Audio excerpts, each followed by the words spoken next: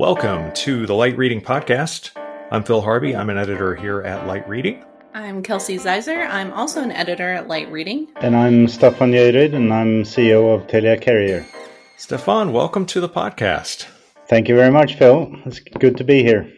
Good to talk to you again. And I suppose for those of us who are wondering now, why are we having the CEO of Telia Carrier on the podcast? Well, he's been in the news recently. On June 1st, Telia Carrier, its wholesale division, is it Polham Infra? Is that the right way to say it? That's the correct way of saying it.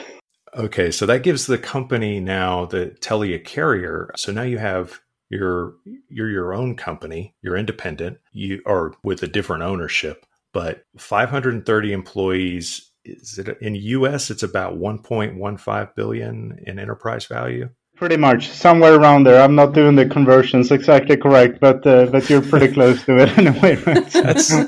That's as back of the envelope math. That's as close as I can get without taking off my shoes and use the fingers and the toes to do the counting. But anyway, the first question for you, Stefan, is what does this change about Telia Carrier? How does this impact the company from the broadest sense? Well, I would say it both changes a lot and it changes nothing, if I put it that way, right? So, in the context, of course, we've been a part of a very large group structure before with Telia Company that has focus on predominantly the Nordic Baltic markets and also on the retail business to consumer, business to business on the more regional market in the Nordic. And I think we've been a little bit of an odd bird maybe in the family within Telia Company. Now, of course, we're getting an owner that is going to have a singular focus on what we're doing and our business. And that, of course, is giving us a great opportunity to actually look at our business in a slightly different context than what we've done before and how we can actually service clients even better than what we've done before, and also look at how we can potentially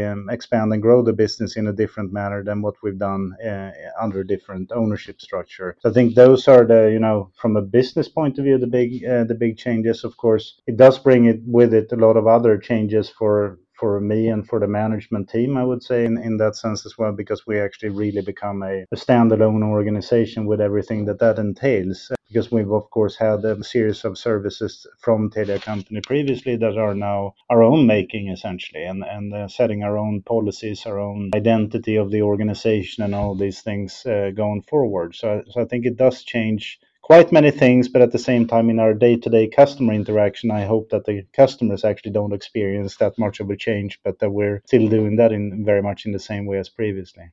Do you have any thoughts on, you kind of touched on this a bit, but things you're looking forward to next for Telia Carrier, maybe some new things that you can do? You mentioned, you don't want the customers to feel too much of this shift, but, will the customer experience change at all? And will you be able to address new demands for them? I think on a few different levels, right? I mean, of course, in the short term perspective, we're going through a change of where we're having certain services from Telia Company in the transitional services agreement, which is kind of natural when you're going through a big change like this. But of course, when we're building up that capability within our own organization to be much more catered towards the client base and in the environment that I sense that we can sort of close the loop, if I put it that way, a little bit more between the different internal departments of the organization and make even customer service even stronger than what it has been before.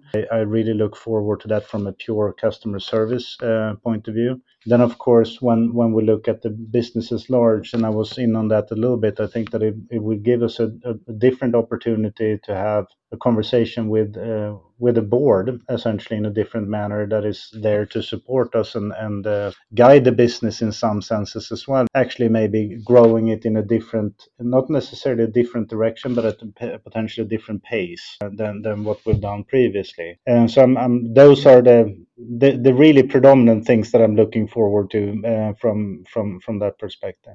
To dig into that a little bit, does the fact that you're now really the way it would be classified, where you would be now a privately held company, right? Your stock is no longer listed on any exchange. People don't really see into your quarterly financials, but only to the extent that you would reveal that, or would they be able to see through indirectly through your parent company or your current investment group? Not really, actually. I think we will be, of course, I think you as a as a Swedish-based company, which we are, in that sense, we still have to, of course, register our numbers in some senses in that sense on a yearly basis, but it's not necessarily on such a detailed level as you do as a listed company, of course, right? So, but also I think that the mechanics, of course, is slightly different from being not listed versus being listed in the sense of how you actually look at the business and what time frames you're looking at, right? And speaking to Polum Infra being backed by the largest pension funds within Sweden, then I think their profile and their way of looking at the acquisition objects that they're acquiring is really from a more eternal ownership kind of perspective. So it's not maybe not the classic private equity where you're in many cases looking at it at a little bit of a shorter time span, 5-7 years, depending on which one, while this has a different profile and really looking at growing the business over a very extensive time period. Yeah, you saw what I was getting at there, which was, does this free you up to invest a little more aggressively in global expansion and in markets that you need help in, as opposed to, you always have to kind of, as a publicly listed company, you have to kind of temper that investment with revenue. You don't want to outrun your your near-term profit margin, even if you have a long-term vision for the company, that sort of thing. Some of these conversations is, of course, conversations that we're going to have as well, right? With the new owners of really understanding exactly what profiling they're looking at, but just the mentality of that kind of a structure when you're looking at it over a much longer term and a longer time perspective is, of course, very different than from what we're coming from. So the organization at large is looking at it from that perspective, of course, of saying that this could give us a different set of opportunities than what we've had previously. Can you give us any insight now into any network expansion plans in the US and Europe? Can you give us a teaser of what we might be able to expect to come in the near future? We have been and are on a little bit of an expansion in the US, of course, right? And in terms of both addressing a little bit new markets that we're not present in, but also to sort of increase the resilience in the overall network in the States. And I think we're also looking very much of sort of spreading our IP domain into a little bit of a deeper footprint in that sense, and being present in more data centers that we're not currently present in, also to a little bit address different segments than what we classically have been addressing in terms of, the really large scale providers or other operators, but really to be able to service more in the enterprise domain and with still in a niche, I would say, but the ones where internet is really important for the way that they're conducting their business. And so I think that's another area of, expansions for us, just being more in a, let's say, a near net kind of focus of where we are currently then. So you will see those kind of things in the short term perspective, at least. So that's good. Is the competition, as an independent company, does your competitive set change as an independent company then, or is it any different than it was when you were part of Telia? Well, that's a very good question. I don't think I even really given that a great deal of thought, to be honest. I always felt that this is a fairly competitive business to start with. So sure. I don't necessarily see it in that manner. I think, on the other hand, we may need to be a little bit more focused as an organization and saying that these are the things that we really do and we do them very well. And then we deselect a few different things that we're not saying that that's a dramatic change, but that's more from an internal perspective, I think, in terms of how we address things within the organization. And that should inevitably make us a little bit even more competitive than what we have been in that sense, right? So, but I think it is a very competitive market to start with. So I think we're there already. Yeah, definitely.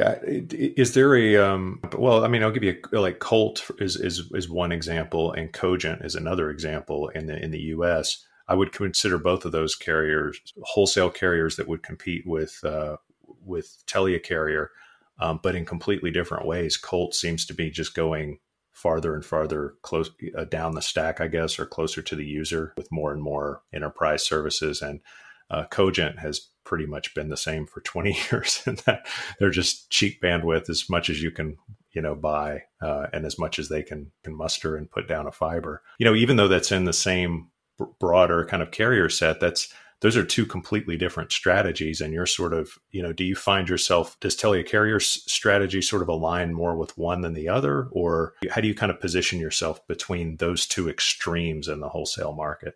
First of all, I think in so many ways, right? I think many of the clients today are having multiple service providers in one way or another, right? So I think that sort of gives a little bit of room for, well, in sometimes kind of dissimilar organizations or profiles in that sense. I think for us, we've been very focused on sort of revamping and really working with the customer experience and transparency to the clients that we're working with. So I think that in some sense actually genuinely sets us apart. I mean, I think everyone talks about customer experience and customer services, but I think it actually does really genuinely set us apart. And also with the fact that we're trying to work that through and sort of empower people in the different stages of the interactions that we're doing with the client, right? So because we have multiple different touch points throughout an organization. That's one thing, and I do feel that we're gaining a lot of at least positive feedbacks on the quality perspective. So I think in the mix where many actually do have more than one provider, we may very well and very frequently be seen as the more quality provider from that perspective, but still in a very much of a large bandwidth kind of a context. And that's perfectly fine for me. I think we're on the other hand also seeing that more and more of the